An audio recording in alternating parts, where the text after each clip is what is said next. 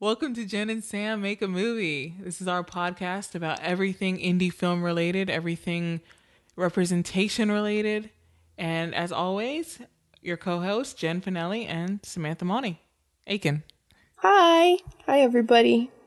Yeah, we're talking to you all about movies because we love movies and we're going to share some of our favorites with you. Jen really wanted to talk about Akeelah and the Bee. I just saw this over Christmas something. I don't know if you call it Christmas break anymore if you don't have a break. But over Christmas, and I was really overwhelmed with it and really liked it, partly because of a very selfish thing in that I used to be in those same Scripps National Spelling Bees when I was little. So I really identified with her having to work so hard for it. And I wanted to talk really about it and ask Sam's seen it too. And I wanted to, we were nerd. There's some of these kids, they really do spend their whole time, studying the dictionary like she does and learning all the flashcards and all the different mnemonics actually. And the things that she has to do are actually very realistic for some of these kids who get up to the top. And were you one of those top kids? No, I went to, I was the top in my homeschooling area. So then I beat my regional city area and I got to go to I got to go to Richmond. So that was cool. But then I lost very quickly because I couldn't remember how to spell whatever it was. But it was really fun and I enjoyed it. And I learned a lot of long words. And I also had a terrible time sitting in the back of my mom's car just reading this booklet. They give you a booklet. They didn't show that in the Akeelah movie, but they give you this little booklet you have to study of all the winning words. And they're really long and words you would never use. There's a kind of game that people play with nets where they throw balls using the net in India or something. And we had to know how to spell that. Anyway, we were talking about, I wanted to ask Sam and talk to you guys a little bit about Akeelah today because there were some criticisms about its representation and I thought that was very interesting. So, Sam, you were saying something earlier about how it's hard to please everybody. You can't please everyone. Someone's going to be upset about some aspect of your movie. If you're making a good movie, I think I said this on a previous podcast, you can make a movie that everyone sort of likes. It doesn't rub anyone the wrong way, or you can make a movie that really affects people. And, if you really want to change the world, if you want to change someone's life, you shouldn't be looking for safe representations. You should be looking for realistic representations, or at least powerful ones. And I think the flip side of that too, though, because some people will make the excuse when they make a representation that they feel is realistic that's just how things are. And I think there's also a reason to make representation about how you want things to be. For example, there are people who say, oh, well, most crime is committed in the black community. That's why I should have all my thugs be black. They think that's realistic. And that's not realistic because the point is that you need to have complete characters. And so I think there's a balance between what you think reality is and what reality actually is. And I think as filmmakers we have to learn what does that make sense? Learning. Absolutely, which is why you need diverse voices, diverse perspectives on your crew, not just, who are you putting in front of the camera? Representative voices make representative films. Of course. Yeah. I don't know if you know about the Matt Damon Project Greenlight controversy where he essentially got into the argument saying that, diversity happens in front of the camera, not behind it. That was exactly what I was thinking about, except I thought it was Mark Wahlberg. But you're right, it's Matt Damon. Matt Damon. Yeah, I think Mark Wahlberg was the guy who beat up some Vietnamese family, isn't he? He's been in some trouble. He's had a troubled past. Yeah, I don't know. And anyway, those guys. Yeah, and it's that's ridiculous. Because, yeah, you said it already. I don't have to repeat it.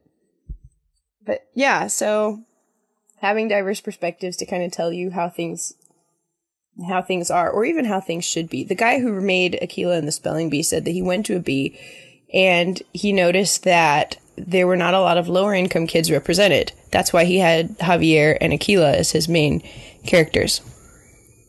And he had the story told in such a way that towards the climax of the film, everybody in Aquila's community kind of comes together to help her study for the bee. Even like these guys who are shown at the beginning as being kind of like bad guys, they're like trying to recruit her brother into a gang.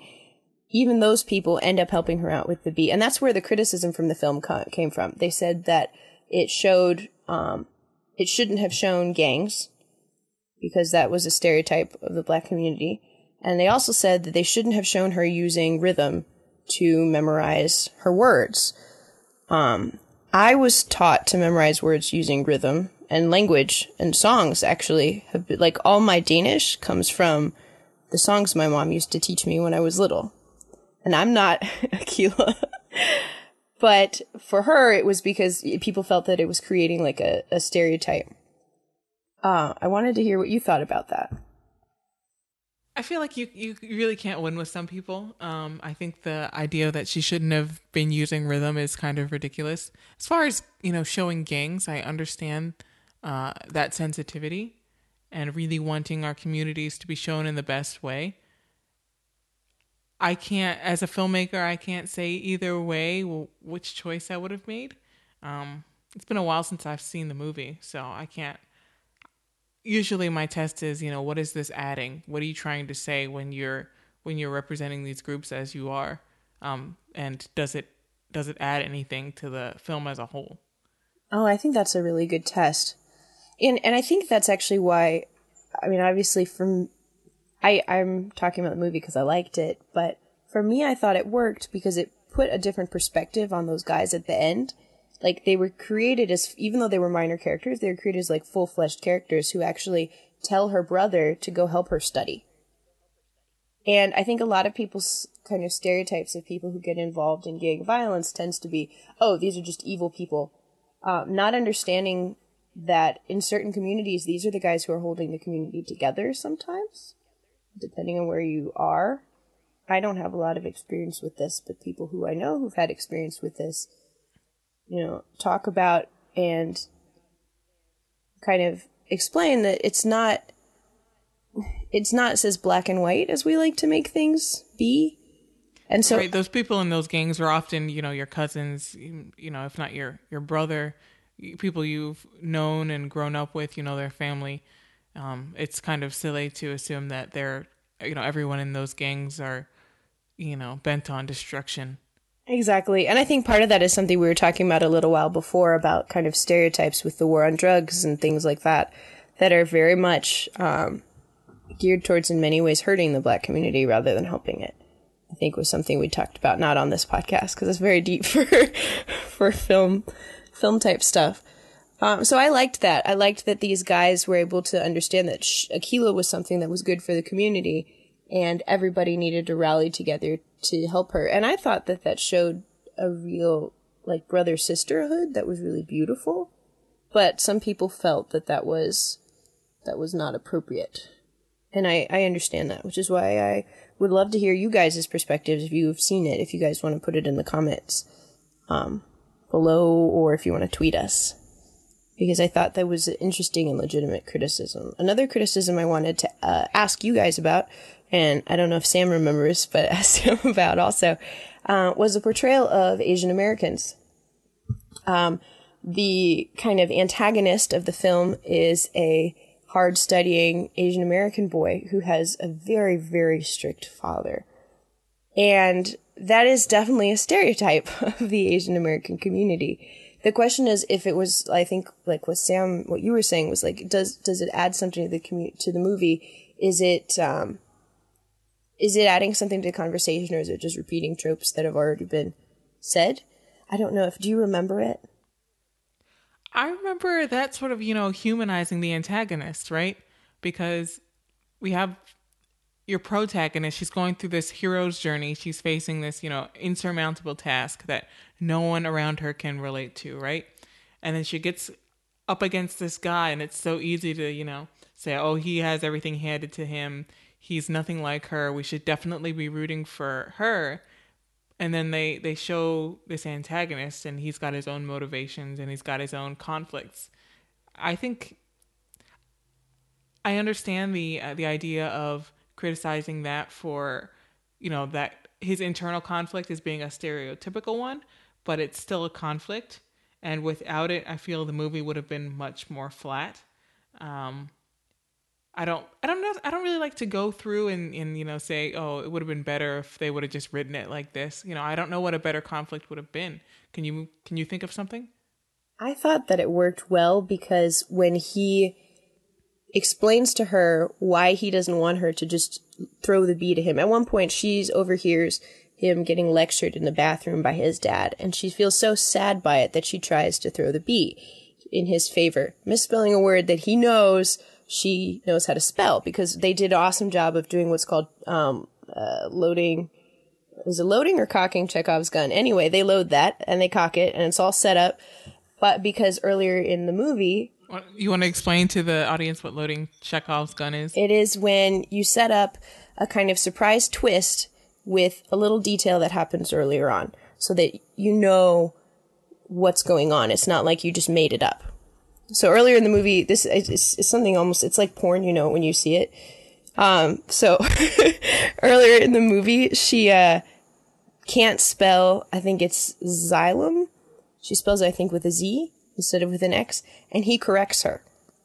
That word comes up later in their final B when it's just her and him against each other, and she misspells it on purpose, and he gets upset and talks to her about it. And he even humanizes, I felt that his explanation humanized his dad, because he talks about how his uber achieving dad actually hasn't achieved things in his life, and that's why he's pushing things on his son. I can see how that's super offensive to a lot of people. But I can see also how it can be a true narrative for somebody. So it really depends. It's almost like the Joy Luck Club. Joy Luck Club is known among the Asian American community for being a really good explanation of what it's like to have parents who push you a certain way, and while still being respectful. Obviously, Akeelah and the Spelling Bee is not nearly long enough to be a Joy Luck Club, because that is a very long book. But I think it's almost up to each moviegoer to decide if that worked for them or not. Absolutely. And that's for every movie. I think it's ridiculous how we, in the Representation Matters community, sort of try to paint everything with the same broad brush. Everything's going to speak to everyone else in a different way. And just because something offends you or you don't like it, or even if you really loved it, you need to not assume that everyone else feels that way. And if you think that they should feel that way, it's absolutely wonderful for you to talk that out in any way you feel is appropriate. But this idea that, you have to tell someone what to be offended by, or that everyone should be offended by the same things, is a bit silly. And I think it needs to stop. That's not how you disseminate your opinions. That's not how you persuade people. There are better ways. I think that's fair. I am a little more on the other side, that I think that there are things that are just plain offensive sometimes. But on the other hand, then I guess everything maybe has its place. And just because something's offensive doesn't mean it doesn't need to be shown. Like, sometimes we put offensive things in our movies to make a point, to rattle you, right? You don't want to give the viewer a vanilla experience. I think that's very true. At the same time, I do get frustrated if we talked recently about Zoe Saldana. I really didn't like the Star Trek portrayal of her. I felt that, to me, it was just a very clear, like, she doesn't have any agency stereotype. And I think that sometimes if we want to change film, we have to tell people, like, look, you gotta stop doing this or we're not gonna watch your movie anymore. I think there's some things that at some point cross the line. But I guess it's another one of those things, like, when you see it. Okay, why didn't you like Zoe Saldana in Star Trek? Talk to me about that, because I like her there. Every plot thing that she did was undone. If you had taken her out of the movie, it would have made no difference. To me, that's how I kind of... she's definitely she's a smart, sexy lampshade. Definitely. Yeah. But I don't know, yeah. Well, to me, that's the judge of whether or not a character should even be in there, or whether or not you've actually created Sure. a strong character. So she just kind of and her entire internal conflict in the first one, in the one that I saw, which was I think Into Darkness. No, Wrath. It was Khan. It was when Khan is like yelling a lot. Benedict Cumberbatch, that guy. Every conflict that she had to do with Spock. She didn't have any of her own motivations or anything. And then when she goes in to try to do her linguisty translatey thing, the captain ends up overriding her by like shooting early or something like that. So everything she does in the movie is in some way overwritten by some dude, and usually a white dude, and I didn't like that. Have you seen the most recent Star Trek? I have not. I gave up on them. Okay. Is it good? I think you gave up on the whole franchise. I don't know. I'm not a Trekkie, so I can't speak to like how good one film is over another, or whether, how canon it is, but I thought she had a little bit more room to grow in this more recent one. As far as, everything she does being tied to Spock, they sort of make that a little bit more literal, in that he's sort of making her a possession of his, sort of poking fun of that. I don't want to spoil anything for anyone. Ooh. That sounds creepy. It is creepy. I don't know. Maybe I sort of thought they were sort of poking fun of at that her main role in the movie is as lover of Spock. That's so frustrating though, because she's supposed to be Uhura, right? Right? Yeah. In the actual original Star Trek, so I don't know if I'm a Trekkie, but I have watched a fair amount of the older Star Treks. She always had like her own job or her own role. I don't think she was even dating anybody. Now, part of that was because she was dating Spock in the original. I'm fairly certain of that. I wonder when that was though, because I remember it was a big scandal when she kissed Kirk, because it was the first time that two people of different colors kissing each other had been shown on TV. But for a lot of it, I know she's single, which I thought was cool. Single woman doing her cool things that she does. I like the Star Trek Next Generation a lot, but that does not have Uhura in it. Anyway. Uhura is definitely no Aquila. That's for sure. In either of the two. She doesn't take her own work into her own hands. She doesn't learn that awesome quote that I love about why we should all be fabulous and do our very best rather than holding back. She doesn't mobilize an entire community, which I thought was really cool. So I like Aquila better. Right. It's all about, your focal length as a filmmaker, or as a writer, I think you could totally make a story about Uhura's adventures, on the Enterprise. I think that would be cool. I think you could totally do that and just have Spock and Kirk in the background. And I think it would be just as interesting a story. Do you think that, that almost sounds like one of those remakes, because everyone's all obsessed about remakes for the last 5 years. That almost seems like a remake that someone might actually do. I think it would make more money than the current ones do. I don't. You don't? You have more faith in humanity than I do. Really? Zoe Saldana she's a supporting actress. You don't think people don't respond well to her, being the true star, She's always, someone's something. And she shines as that. Yeah? I really like her producer work. I saw her film that she did about autism. It was a short film, but it was beautiful. I was very impressed with her take on autism and autistic children as like feeling like aliens. And it's kind of a twist. I basically just ruined the end of the movie. But it was pretty cool. So I like her because of that, because I saw that, because I have a brother who has very severe autism. She gets a special place for me. But I think you're right.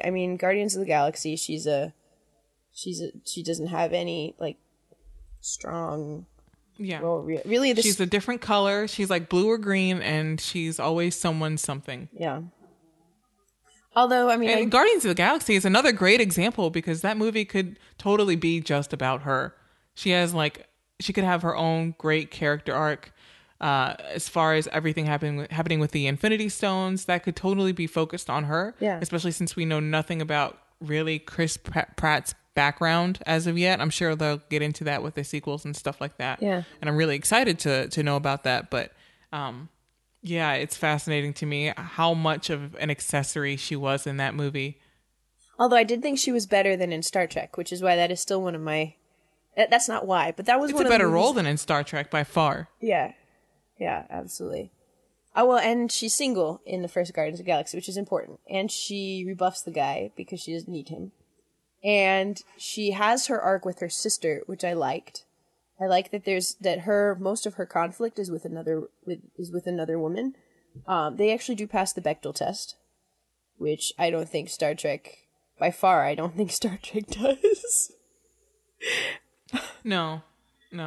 All the women in Star Trek are like never in the same room together. In that movie, yeah. See, that's what I like about like Next Generation.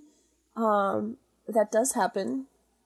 I don't know how many times, but I've definitely seen. I feel like I've seen that happen. Have I not seen that? I'm sure I've seen that because there's that empath woman, and I think that she talks to the angry woman by herself and the doctor woman. Anyway, but so I did like her character better, and I just talk about Zoe Saldana a lot. This wasn't supposed to be another Zoe Saldana. She's gorgeous. She's one of my favorites, and I think she's very talented. I think she's got great range, and I would like to see her given more opportunity. I mean, I really would like to see her as a lead. I really think that she could do a lead. Definitely. So I read an article the other day that made me very sad. But it qualified that, like, the thing we love about Guardians of the Galaxy is it makes us believe that a talking tree, like an effed up raccoon, Andy from Parks and Rec, and a brilliant actress who nobody ever gives a chance to show her brilliance could save the galaxy. That's how it like classified her as like always being, kind of shuttled into a secondary role, and I think that's true. And then when she gets a major role, she gets in trouble. So I feel kind of bad for her. Poor Zoe. Yeah. We should send her this podcast. It's probably offensive. But Telling it like it is. Yeah, that's right. That's right. Is there anything else you wanted to say about Akeelah and the Bee? I just would be really curious to see other people's reactions, especially in the Asian American community. So, but anybody, if people want to like comment below or things like that, because for me, I felt that it was very well rounded. I have like Asian parents, and I definitely see how do I say this? I don't want to say that. My parents are awesome, but there is definitely this emphasis on honor and on doing well that I think pervades at least a lot of Japanese culture for sure. And it seems like it's also a thing in Chinese and Korean culture, but I know less about that because my family's Japanese. And I think that there's a good side and a dark side to it. I mean, the dark side is that in Japan, there's a 30% suicide rate, and that your company gets to own your life. And this is just a fact of like from family I have in Japan, your corporation gets to decide where you live, and where your kids go to school, and whether or not you get to be together. It's kind of like the army in the US. Right. Yeah. And there's a dark side and a light side to that. And I think the light side is what I've experienced, but I can see somebody like, I think his name is Dylan, experiencing a dark side to it.